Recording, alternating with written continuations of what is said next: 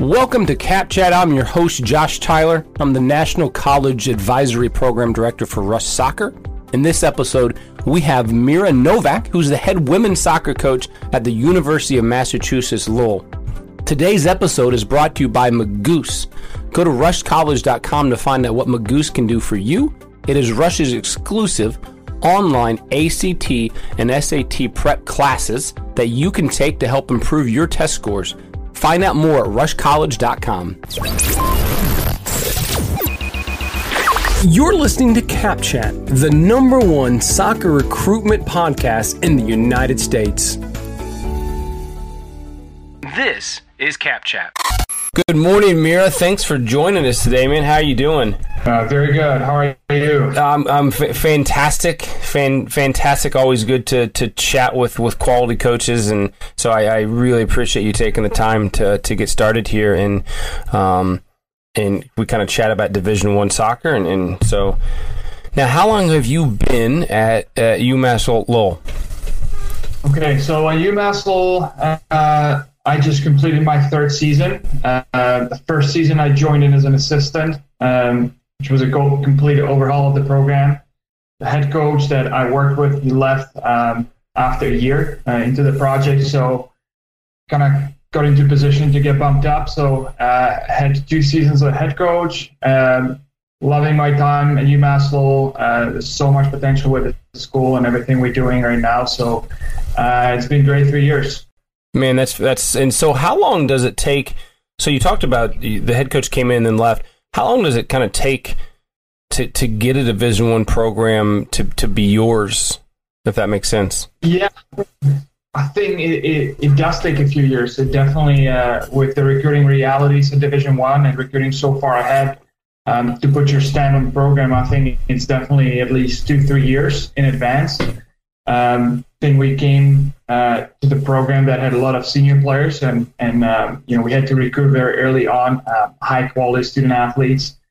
So my first year as a head coach, basically using the players that we recruited the year before, we were starting my first year as a head coach. We're starting 6 or 7 freshmen that year. So it definitely takes some time to get into that cycle that you're recruiting the players that kind of reflect your values and your qualities and put your stamp on the program. It does take 2-3 years at least. Yeah, well, good for the freshmen that got to start though. That's a heck of a deal for them.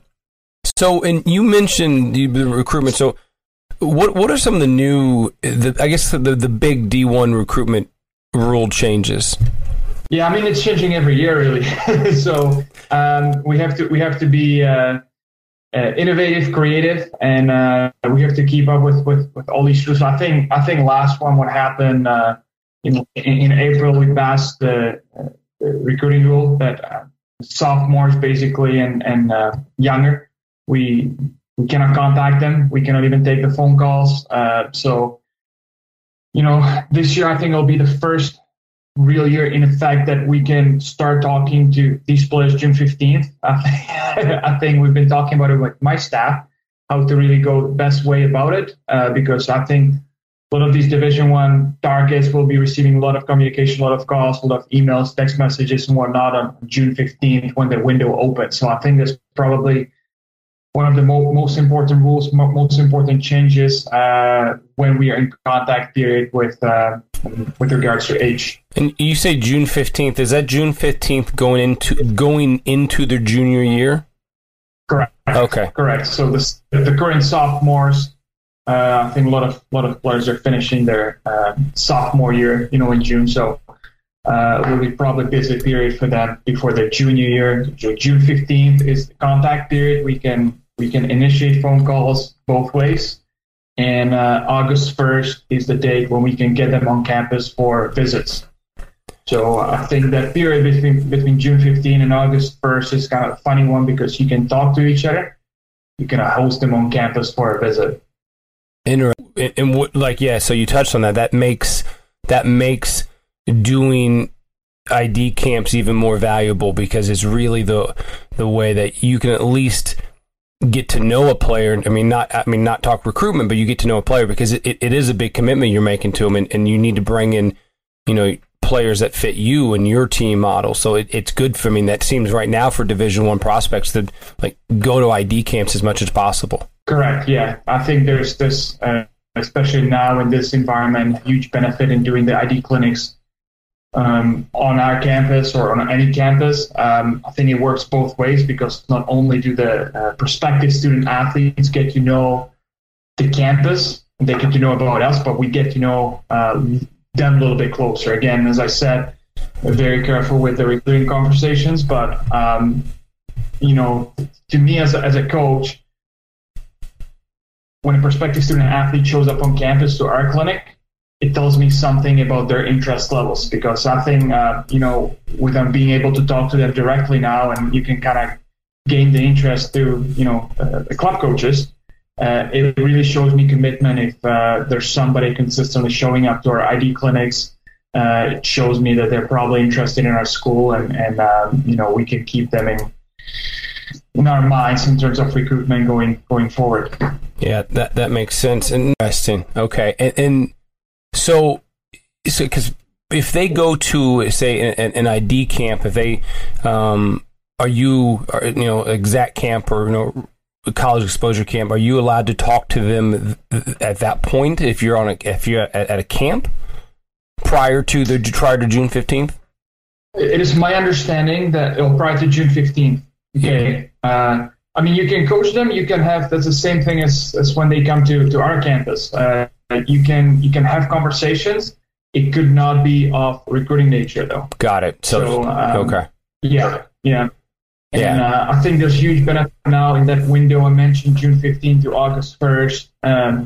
Because you cannot do the visits, but you can still invite them to come to your campus for clinics, camps, and I think a lot of the Division I prospects will be utilizing that and being able to come on campus in that period and seeing campus without really, coming for a visit.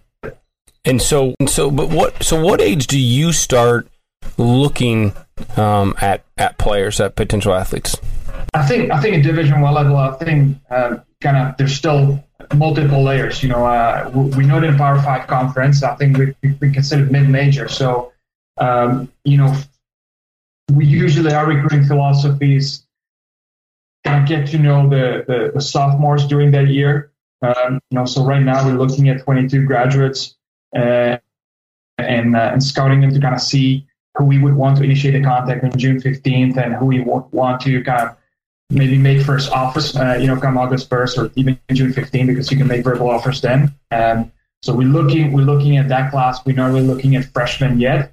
And we're still looking even at 2021 class. So the current juniors, our philosophy at UMass always, we would rather be more right than more wrong. So that means, rather than getting 8 players and not knowing them all well, we would rather get 6 players that we 100% sure about that, they can stay here for 4 years and they can compete at the right fit.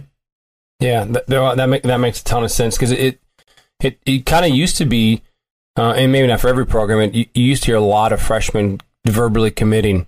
And so it seems that trend is changing now, at least maybe push back a year. Yeah, I certainly hope so. I think it's,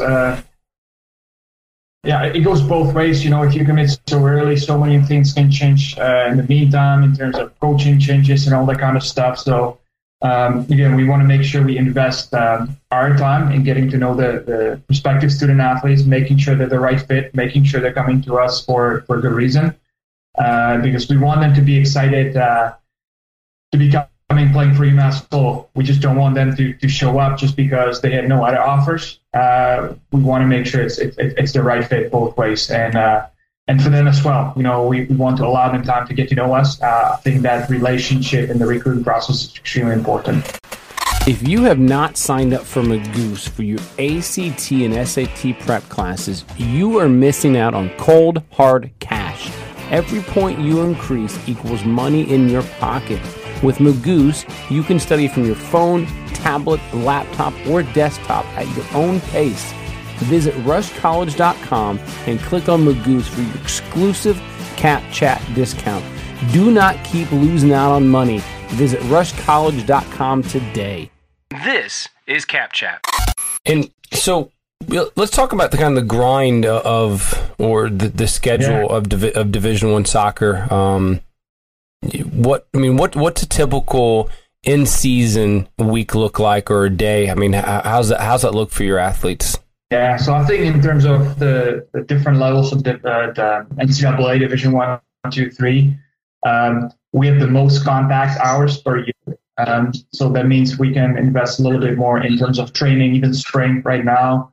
Our kids came back this week and we're training already. So it's definitely not for everybody. I think a lot of players have the wrong perception of, I'll give it a try and see how it goes. But if you don't truly love it, there's a lot that goes into not just training, but the video, the prep work. I think most of our players, they're in the building at least an hour before training starts, getting their prep work done in the training room, strength conditioning and all that kind of stuff. So the kids that love it, truly love it, they thrive in it. The kids, they're kind of 50-50. I think it can become very hard. It can become a daily grind, as you described it. And I think the key word you brought up, is you got to love it. It is, I think anyone who's played high level, or I think any level collegiate soccer is, you look back, I look back at my time and it was tough, but it was the best time I ever had. But like you said, you got to love it. And if you're wishy-washy about it, that probably holds true for anywhere. Now, in you kind of talk about contact hours but I think one of the, I hate to say flaws in the NCAA system, but one of the concerns is that you have almost 200 days of non-athletic contact. So if you take a summer and you have these athletes who aren't self-motivated, they're really, really going to struggle, correct? Correct. Yeah, that's right. And I know we've obviously had conversations about expanding the season. I know the men's side, they're voting in April on the full academic year model, which might come a little bit later for us next year in that cycle. So you're absolutely right. And I think again, we have to look at the development of a player, not just from the perspective when they're in our environment, because a lot of the time when they are not in our environment doesn't mean that soccer for them should stop. So finding the right opportunities for them outside of our environment means summer, club playing, or even winter. The kids just came back after 6 weeks being away. So again, if you come after 6 weeks doing nothing and we have to restart from all over again, that sets you back compared to somebody else that's out there that's willing to do the work. And back to the kind of recruitment question is I get this question quite a bit, is do you non-DA or ECNL, do those kids, a lot of times they feel that they don't have a chance, but do you have non-DA and ECNL kids playing at your school? Oh yeah, 100%. I don't think it's the competition that creates players. It's one part of the picture, but there's so much more that goes into it. It's coaching, it's environment, it's proximity to facilities, training. So there's just a million things that go into creating a player. And I don't think any player is created equally. So it's definitely one part of the picture. I think we have players from wide range of, it's wide spectrum of levels, NPL, ECNL, DA as well, obviously. So I don't think the level matters. What matters is the player, and I think a lot of players, they kind of look at it as well. Hey, I'm playing on a good team, so, I have certain value because my teammate is going to all these schools. But again, we're not recruiting a team. We're recruiting that particular player. So we look at every single player individually. Do you find players or players finding you, if that question makes sense? Yeah, it does. I think it goes both ways. And when I look at the players that we've had in the program, the path for every single one of them is a little bit different. So it goes from anything, us going out, watching players, identifying players, and then kind of recruiting them. It goes for players coming to us, and I think, again, mentioned the ID clinics, on our campus or, any third-party clinics as well. It goes from contacts, people recommending players. So definitely variety of pathways how to get to this level. How many emails are you getting in a typical week from players? Yeah, way too many. Way too many. And I feel bad. I know when I started, I felt like I can answer every single email and appreciate the effort and time that the players and the parents are putting into it. Unfortunately, it's impossible for me to be able to do my job. It's impossible. I'm, ballpark, be anything between 500,000 emails a week. I remember when I was actually last week flying to the convention, I cleared my inbox before I got on the plane, and I got off the plane after, I don't think it was even 2 hours, and I had 100 emails sitting in my inbox. So it can be definitely busy. So how does then? So if you're giving advice to a player, how does a player get your attention? I mean, if emails get lost, is it repetitive emails? Is it call? I mean, how does that? Yeah. Again, a variety of things. The best thing, if you want to show you're interested, and I know obviously money is the factor, just getting to the ID clinics, because we are there. We can have the interaction. We'll get to see you, I would lie to you that if I said that I open every single email, I'll look at the video or the clip that is included in the email. We aim to do it with our staff, and we have procedures for that. But to be honest with you, it's, what you mentioned, repetitiveness. All right. So getting the emails, because I see if I'm getting the 15th email from the same player, shows they're interested. But coming to the clinics, if we're in contact period, getting on a phone call, we're always happy to, pick up the call and talk for 10, 15 minutes. Okay. So, again, a variety, but the chances are if you're persistent that, at some point we'll open that email, respond to the email, we'll watch a video and get to talk. So you're telling kids just to bother the crap out of you and hope for the Yeah, don't want to put it that way, but no, I know. But again, if it's one email before we go to a tournament and the kids are playing in the tournament, and I know after the tournament can be a busy period for the players as well, receiving all these emails from the coaches.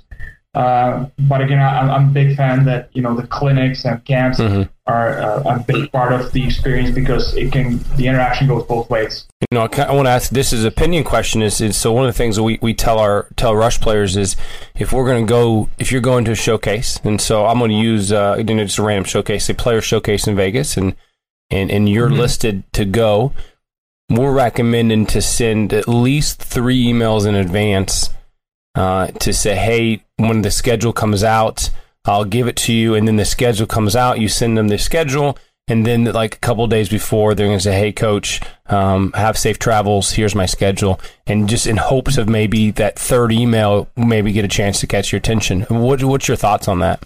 Yeah, definitely. I think from what you're describing from your side, it's kind of subliminal messaging, right? Because I'm seeing the name, the email, and I know when I'm watching the kid that that's somebody that's reached out, somebody that seems interested. It's beyond our means to go and watch every single player for a meaningful period of time that reached out to us before the showcase. Before any showcase, it can be anything between 100, 200 players. So it is really beyond our means to go and give everybody a good amount of time of scouting and making sure that we see them. And you know what, sometimes I understand it's not fair when you show up and, it's last, 20 minutes of that first half or second half, and, maybe super hot and player is tired and they don't show well in that 20 minutes. And we look at it as college coaches and we say, well, she's not good enough, but it might be just that little snapshot. So I would definitely encourage players, if, you don't get what you're hoping for in terms of attention after the tournaments, don't just shut down on that school. It might mean that, that maybe the coach needs a little bit greater sample size of watching you. Yeah. Okay. Well, awesome.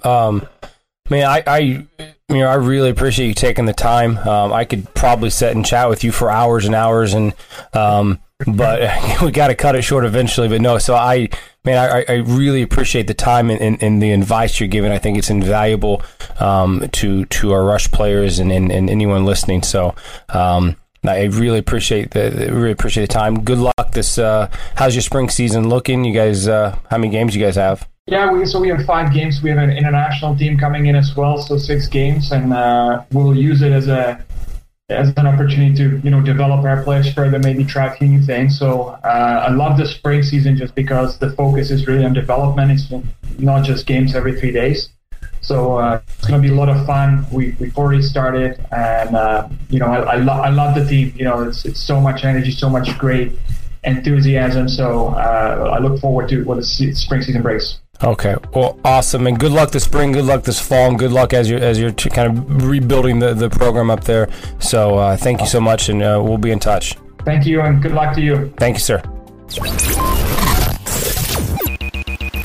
Thanks for listening to Cap Chat, the #1 soccer recruitment podcast in the United States. Be sure to check back every 2 weeks for new episodes of Cap Chat, exclusively on the Rush Podcast Network. My name is Josh Tyler, and this is Cap Chat.